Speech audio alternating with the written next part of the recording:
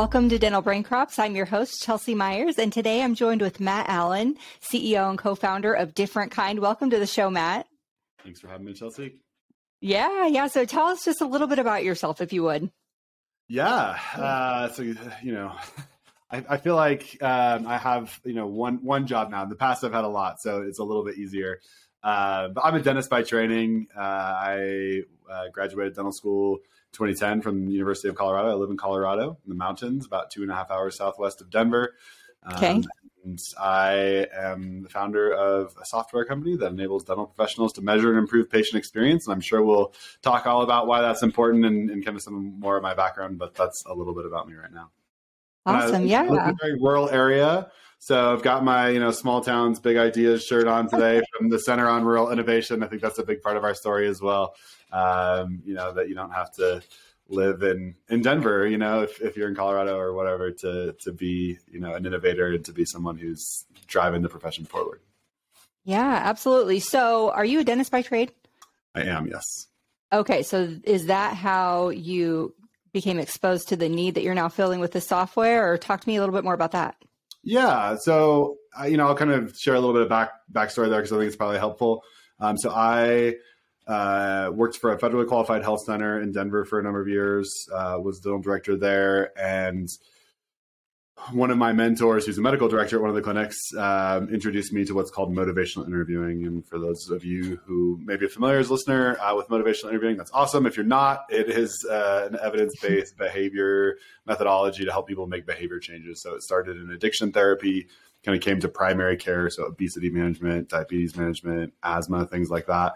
And so I looked around, after learning about it from Ed and said, where is this in dentistry? And there were some studies that were kind of coming out, but there was really no one out there who was a dentist or a dental professional that I could really find at the time who was actively teaching people how to do it. So I'm one of 2 dentists in the world currently who's a member of MINT, which is the Motivational Interviewing Network of Trainers. There are several hygienists here in this country as well. Mm-hmm. So I've been consulting for the last 6 years, trying to help dental professionals around the world learn and apply this style. And one of the big questions that we kept getting was, how do I measure this? How do I do it better? How do I really know?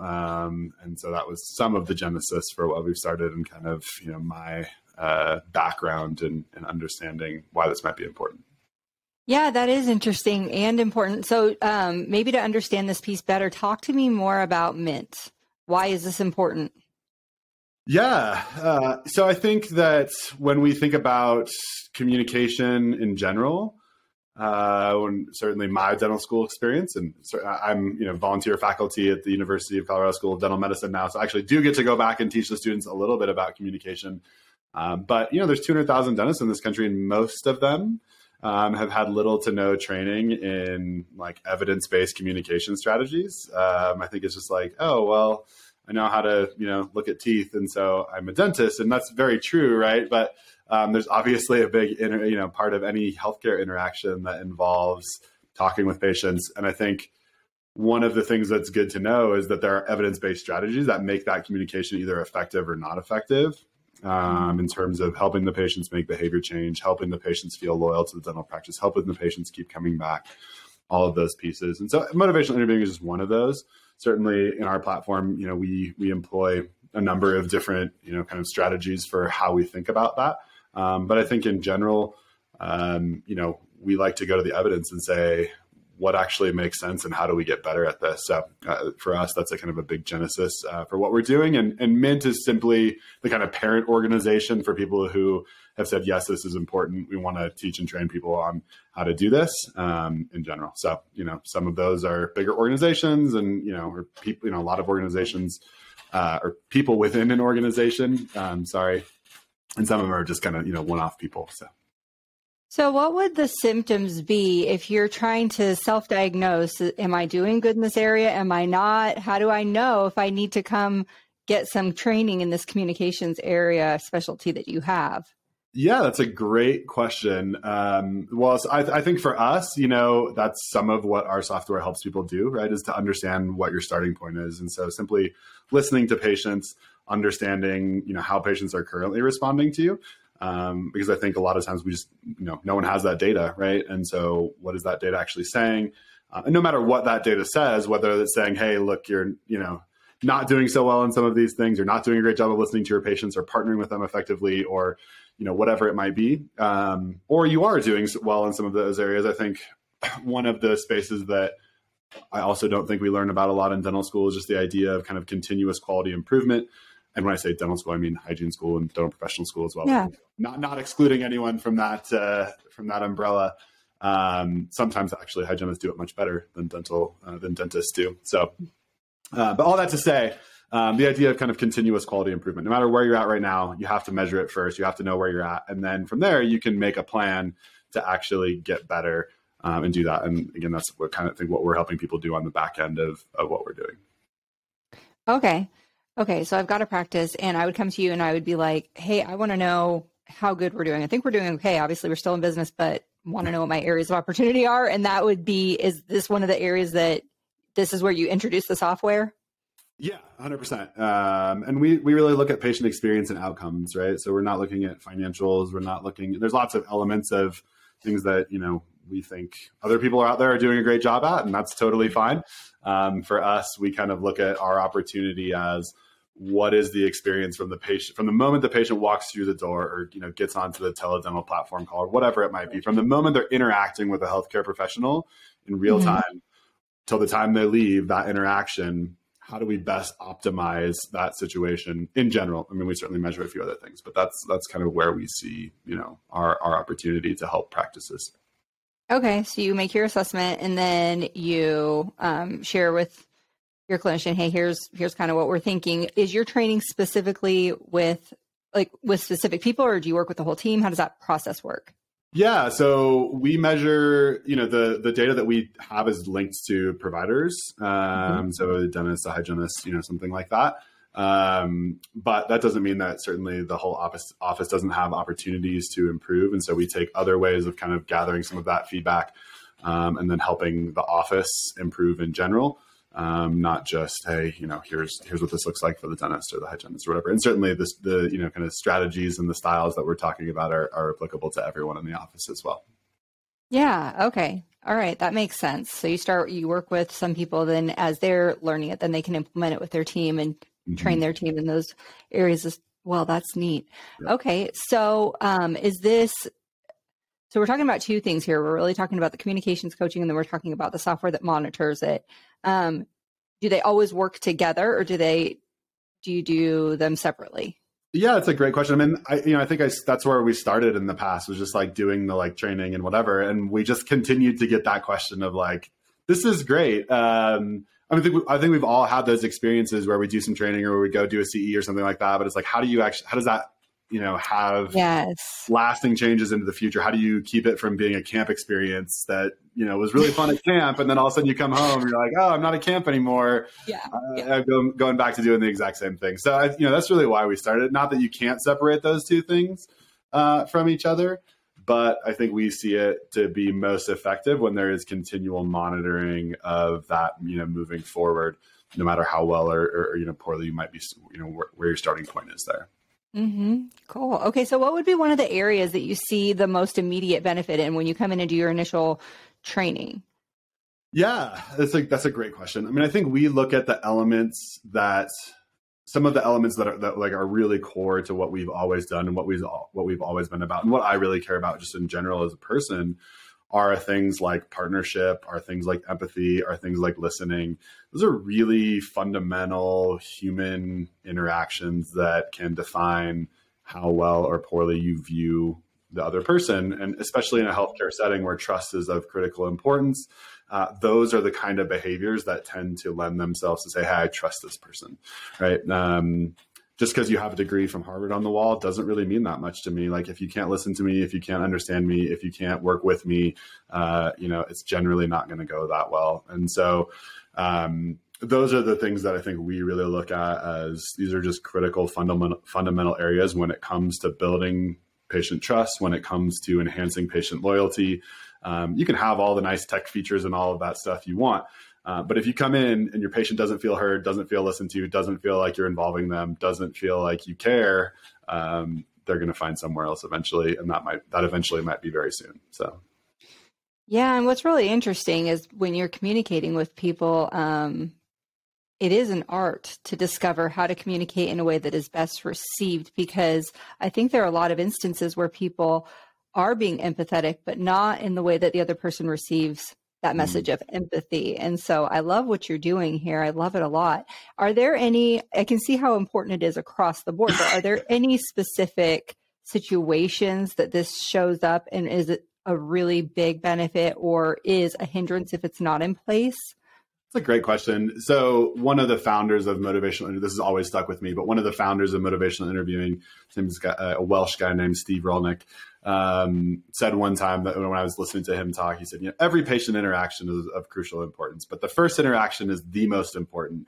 And the first 5 to 10 seconds of that very first interaction is the most important, right? So I always just kind of come back to that as, hey, that very first impression, that very first visit, that very first, here's how we're going to set the expectations for the rest of our relationship are really important. And I think that that's important in healthcare relationships. It's important in friendships. It's important in, romantic relationships, whatever relationships you might be involved in. That first interaction is going to do a lot of expectation setting, and not that you can't change those over time, but it's going to require work at that point if you need to change something about what's happening. And so hopefully what we're working on and enabling dental professionals to do is to really establish those expectations of this is what you can expect. And this is why it's different than, what I joke with people that I've spent the last 5 years or 6 years trying to forget that I'm a dentist so I can better understand the patient perspective. And when you really listen to patients and ask patients and really understand patients, I think in general, there's a lot of frustration. There's a lot of what I like to say is well-meaning paternalism within our profession of, people come in, they're like, yeah, I flossed 15 minutes before because I know I'm going to get yelled at and I don't want to get yelled at. And, it's just this kind of really bad cycle that I think we've gotten ourselves into as a profession in some ways. And so we need to reset those expectations of what's possible and what a good functional relationship between a dentist and a patient, or a hygienist and a patient, or an office manager and a patient can and should look like. Yeah, what's really cool too, circling back to your first interaction being super important, is that there aren't a whole lot of knowns when you're first meeting someone. You're shooting from the hip on that, hoping that it's well received and that you pick up on their nonverbals quickly enough to establish that good rapport. And so what I love about what you're offering is, hey, in many, many scenarios, best case, this is a way that we can approach it that is well received by a lot of people. Is that what I'm hearing you say?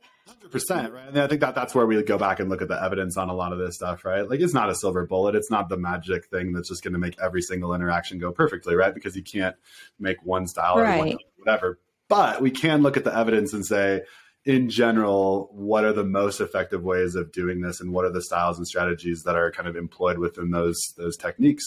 So I think when we look at it like that, we start to get this general sense of, okay, here's what is a helpful way of communicating with patients as a healthcare professional, and here's what's not.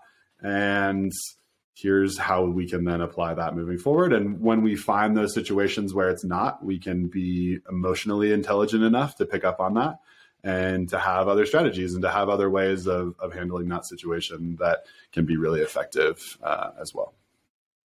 Yeah, I bet that, side benefit probably transfers as a benefit to personal relationships, being a good neighbor, all kinds of things, just this added level of awareness about when you're communicating with someone, what they might be thinking, feeling, and how to best communicate your message, considering all of those components. Yeah, so I'm a parent. I have 3 little boys. They're 7, 5, and 2. And, so we're always trying to apply some of this as well to our parenting and whatnot, and, reading lots of books on that and whatever. And there's a book called How to Talk So Your Kids Will Listen, and Listen So Your Kids Will Talk. And it was written in the 70s and by a couple of psychologists, I think, and they, kind of have updated it over the years. But a lot of the skills are the same in terms of what is the difference between affirmation and praise. And generally, we want to affirm people. We don't want to praise them, right? I'm proud of you is different than you're working hard. And so, like, if I'm talking with my kids, right, I'm saying, you're working really hard. Of course, I'm proud of you too, but you're working hard, and that's more well received than I'm proud of you.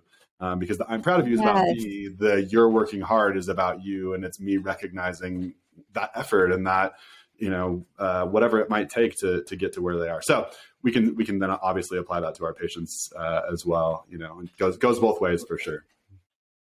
Yeah. Yeah. Very interesting. Okay. So what would you say is one of the biggest ahas when you start working with someone? That's a great question. I would say that one of the biggest ahas around some of that is just how difficult it can be for practitioners, right? Because you generally have people who are really highly intelligent, who are really thoughtful, who are really smart in lots of ways. But I often liken this to kind of like learning an instrument or something like that, right? So if you sit down at the piano, you can make it make noises. And that's kind of how I think about like our general communication, right? Like we can make noises. Now, oftentimes that, comes out to a highly trained ear, and even not to a highly trained ear, that can be a cacophonous sound, right? But if we want to make something beautiful, it really does take the time and energy and effort to sit down and learn and to, practice and to do that really well. And so I think a lot of times as a dental professional, I'll speak for myself here, right? I want the quick fix. I want the easy thing. I want to move from a 3rd generation bonding agent to a 7th generation bonding agent that's just going to work better. And I use it almost the exact same, right? So I don't really have to do anything. Now, if you tell me something of, hey, I've got to sit down and work at this over time, and it's going to be a life journey to continually improve, and I'm never going to reach the true destination, that's a harder thing to think about, right? I think we all think about that in general of like, I want to become a better practitioner and whatever. But for some reason, I think when it comes to communication, oftentimes we're like, I don't really need to pay attention to that, or I don't need to do that. And then when they start to really sit down and do it, it's really hard to break out of the habits that you've been in. So there's a really interesting book called How to Change Your Mind by a guy named Michael Pollan that looks at kind of LSD and psilocybin. And I won't get super into that, but I think the really interesting part about those compounds and the research that he talks about in that book is that there's been a lot of research pre-Timothy Leary and the kind of LSD movement and whatever, right? That was like, hey, these are really effective. And this is kind of coming back now. We see a big wave of this coming back. But these are really effective for helping people reduce addictive behavior. So smoking, drinking, things like that, right? If you use some of those compounds in the right setting and in the right way with the right kind of trained clinicians, you can have fantastic results when it comes to people, helping them quit smoking. And the analogy that they give is that for an addicted brain, you kind of just deeply rut your brain out, right? So imagine that you are, kind of doing these behaviors from the bottom of this like big canyon, that's got these big, high, narrow walls. And you can't even imagine what, beyond that canyon would look like. And then, in these situations, right, those compounds and the therapists help you actually get above the walls of that canyon and actually see outside of them. And I see similar things for the way, for all of the behaviors in our life, but certainly how we communicate, right? Like we've just kind of done the same thing, deeply rutted, our brain in a certain way. And we can't even imagine what it's like to see over the other side. And hopefully a lot of what we do is raising people up, without LSD or magic mushrooms or anything like that, but raising people up to say, hey, here's what beyond the canyon looks like, and here's what's possible. And once you see that, you say, oh, wow, yeah, there is something really here. So that's an analogy that's helpful for me as I think about, my rutted communication of, hey, this is just what I've always done. And sometimes I just need that lift to kind of help me see what's possible. Yeah, that's so interesting. That was a long answer. No. I like your answer. And it got me thinking, a while back, I was asked to come facilitate a group meeting at this residential treatment center, actually. And they were really focusing in on, this was like a loved one and an addicted person. And the loved one was having their turn to express, why did you ever do this? Why would you have ever tried these things? And after a while of this, I said, you know what, guys, we need to stop for a second. I want to know, why did you do it again? What problem did that solve for you? So I think even when we're talking about things like communication, there are some, we hesitate, or we're reluctant to say certain things, or we realize we messed up. And so rather than going and fixing it and correcting, clarifying, I notice that there can sometimes be these fears of bringing it back up. Like if I go correct that thing, now I've got to bring it back up. Maybe they stop thinking about it. I've got to bring it back up, and I've got to own that I said it wrong or miscommunicated. And now I've got to go be uncomfortable and trying again to communicate the right way. And so there's all these reasons that even when people are aware, that there's an area of opportunity to improve communication, that it may just not be as high on the list. But I'm curious to know from you, what is the result that you're seeing, and after how long of working on these things? Yeah, I think for us, and this is where I always just go back to the literature again and kind of say, hey, like, what are the outcomes that we see, and what is happening out there with this kind of these kinds of things. So for us, our software has been on the market for 6 months. It's not really long enough time to have these huge, big, sweeping conclusions, but we can look at literature that's been out there, in medical settings, and when we look at this stuff, right? And I think that you just see really important outcomes when we think about changing healthcare for the better for both providers, for patients, for everyone. We see outcomes like when you focus on patient experience, you see, increase employee retention. We all know that's a huge issue right now. We see decreased malpractice claims. We see increases in quality, safety, and efficiency. We see increases in treatment adherence, right? So we see all of these really great outcomes for everyone, for patients, for clinicians alike. And so those are the kinds of things that we're continually working to prove out, through our platform. But I know that dentists and medical providers and whatnot are much more similar than they are dissimilar, right? We always want to include oral health and like, hey, health is a part of oral health. And that is important, right? Because it is. And so I think that, a lot of these learnings that can be had from managing chronic disease in other settings can really be applied to oral health. And we can say, yeah, of course, we're going to continue to work and get data and do studies and all of that stuff. And we can take the cue from those who've gone before us and say, this kind of work is really effective in doing the stuff that we're doing in dentistry. Yeah. Yeah. Well, I love it. I love it. And I'd love to learn more. And if somebody else wanted to learn more, where could they go to see if this is a good fit for them? Maybe have a conversation with you or one of your team members. Yeah, for sure. Our website is differentkind.com. If you want to, talk with us in terms of what this might look like for dental professionals. If you're curious about motivational interviewing in general or some of those things, I always love to go back to the source material. So Carl Rogers is some of the OG psychologists, clinical psychiatrists that did a lot of this work from the University of Chicago. So I love reading some of his books. But the motivational interviewing website is motivationalinterviewing.org. You can see lots of the studies and literature and things like that are out there in terms of what that looks like. And I would say in general, like I said, hygiene has done a pretty good job. I know a lot of hygiene schools that are out there that are teaching this kind of stuff. So I think we're seeing the shift towards, hey, this is an important part of being a clinician, especially a modern clinician, as consumer or patient demands have changed. Especially post-COVID, we live in a world where it's incredibly important. And it's not incredibly important for superfluous reasons. It's important for reasons like we just talked about of, hey, this impacts outcomes in real ways for both the patient and the clinician. So let's focus on it. Those would be a couple of the places that I would go if you want to check out more on some of this. Awesome. All right. Well, thanks, Matt. This was really insightful. I love talking to you today. Thank you for having me. It's a great chance to, have a conversation and hopefully learn from each other. Right. So thanks for. Yeah.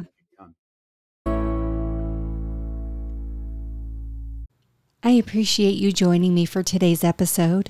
Be sure to rate, review, and subscribe to the show, and visit dentallife.coach for access to additional coaching tools, as well as more episodes to help you create the dental life you truly desire.